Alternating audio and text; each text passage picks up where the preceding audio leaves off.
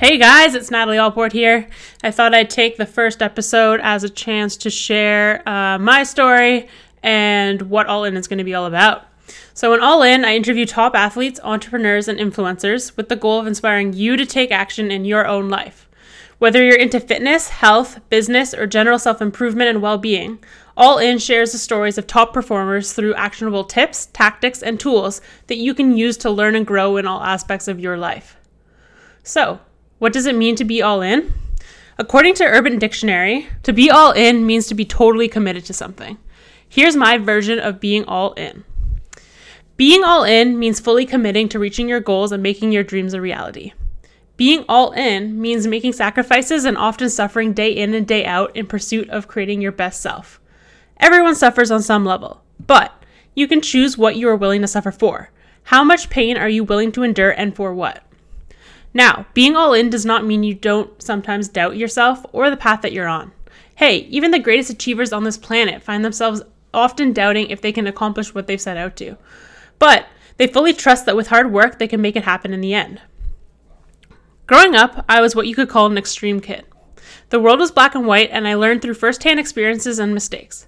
At 3 years old, I told my parents I would go to the Olympics someday. Thus started my path in sport. I grew up playing hockey and practically every sport there is for that matter. Often playing with the boys, I had my fair share of teasing on the schoolyard. Let's just say I've always been doing my own thing.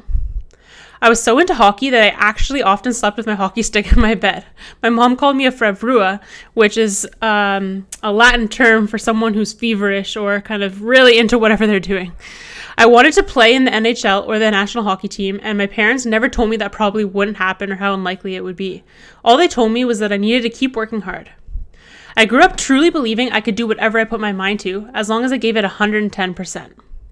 Now, in no way was I babied. I grew up in a very competitive family, and if I wasn't giving 110% to what I was pursuing, then I wasn't allowed to pursue it for much longer. Did I want a new pair of hockey skates? Well, then I had to train doing sprints, push-ups, and sit-ups all summer long to prove I was putting the work in before I'd be allowed to get them. Nothing was given that wasn't deserved. One day, I found a new love. Snowboarding was the first sport that truly challenged me. I really sucked. So it was a huge surprise to my parents when I announced I was going to give up my hockey dreams in pursuit of becoming a professional snowboarder. In 2010, it was announced that slopestyle snowboarding would be an Olympic event. That became my ultimate goal, and the next year I was named to the junior national snowboard team. In 2012, I placed 9th at the Junior World Championships and was well on my way to achieving my goal. Unfortunately, the next 3 years had their ups and downs.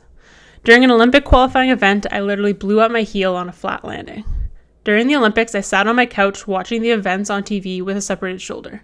I was constantly injured, leaving my body unable to compete or train at the level I expected of myself. Sometimes my injuries left me unable to do anything else, like study. I was pursuing my university degree in business management while on the national snowboard team, to focus, or even to walk. In 2016, I made the tough decision to walk away from the sport that made me who I am.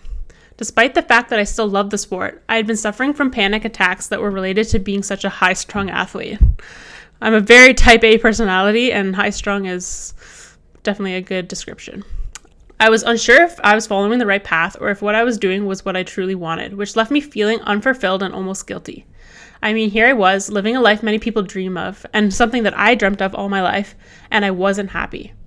After I called it quits on my snowboard career, I, like many former athletes, suffered an identity crisis.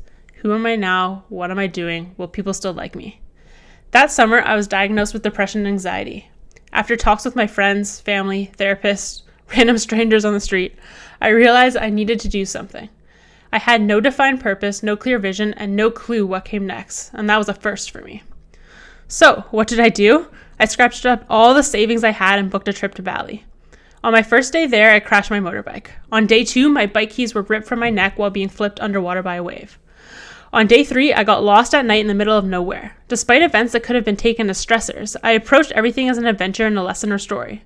My month in Bali was the best month of my life, and I came back refreshed and ready to go all in on this new stage in my life. After some time off to just have fun and enjoy other aspects of life, I knew my athletic career was not over, but perhaps just needed some refocusing. I was once again ready to suffer. During my last season snowboarding, I had taken up CrossFit as a form of cross-training. So after snowboarding, it was to no surprise to my closest friends and family that I threw myself into CrossFit soon after. What drew me to the sport of CrossFit is that it's pure hard work. There's no luck, judging, politics over money. It's straight up hard work. Another aspect of my life that I threw myself all into was business. As most kids growing up, adults often asked me what I wanted to become when I grew up. Although the answer often changed, I eventually landed on two: pro athlete and successful entrepreneur. This left my parents worried about the lack of realistic backup plan, but I knew from a young age that these were the only avenues I wanted to pursue. I began to run several small businesses and side hustles on my own and with my family from the age of 12 and onwards, which taught me valuable lessons and experiences in sales and marketing, logistics, and management. So early in my snowboard career, I worked summer jobs to pay for my coaching, travel, and equipment. I took anything I could get, even working as a janitor. I knew there had to be a better way because that really sucked. And serendipitously, I was approached by a local business about freelancing as a social media manager. This then allowed me to work remotely all year while training year-round on my own schedule. I now have the best of both worlds with the ability to grow as both an entrepreneur and athlete, the two things that I've always wanted to be. Naturally, I decided to officially launch a boutique digital agency to better serve existing and new clients. My business, 93 Agency, specializes in social media management, digital marketing, and content creation for small and medium businesses. It's through my love for marketing and my experiences as a young entrepreneur and in marketing myself as an athlete that I've been able to achieve business success. My hope is that the guests and episodes of All In will help you learn new information and methods in fitness, business, and life, and will help you to clarify your vision and motivate you to go after creating the life that you want. If you enjoy any of the episodes, I encourage you to leave a review and share your thoughts. I'm super engaged on social and love when you guys hit me up at Natalie Allport with your thoughts or just to say hi. I hope you like what's to come. Let's go all in.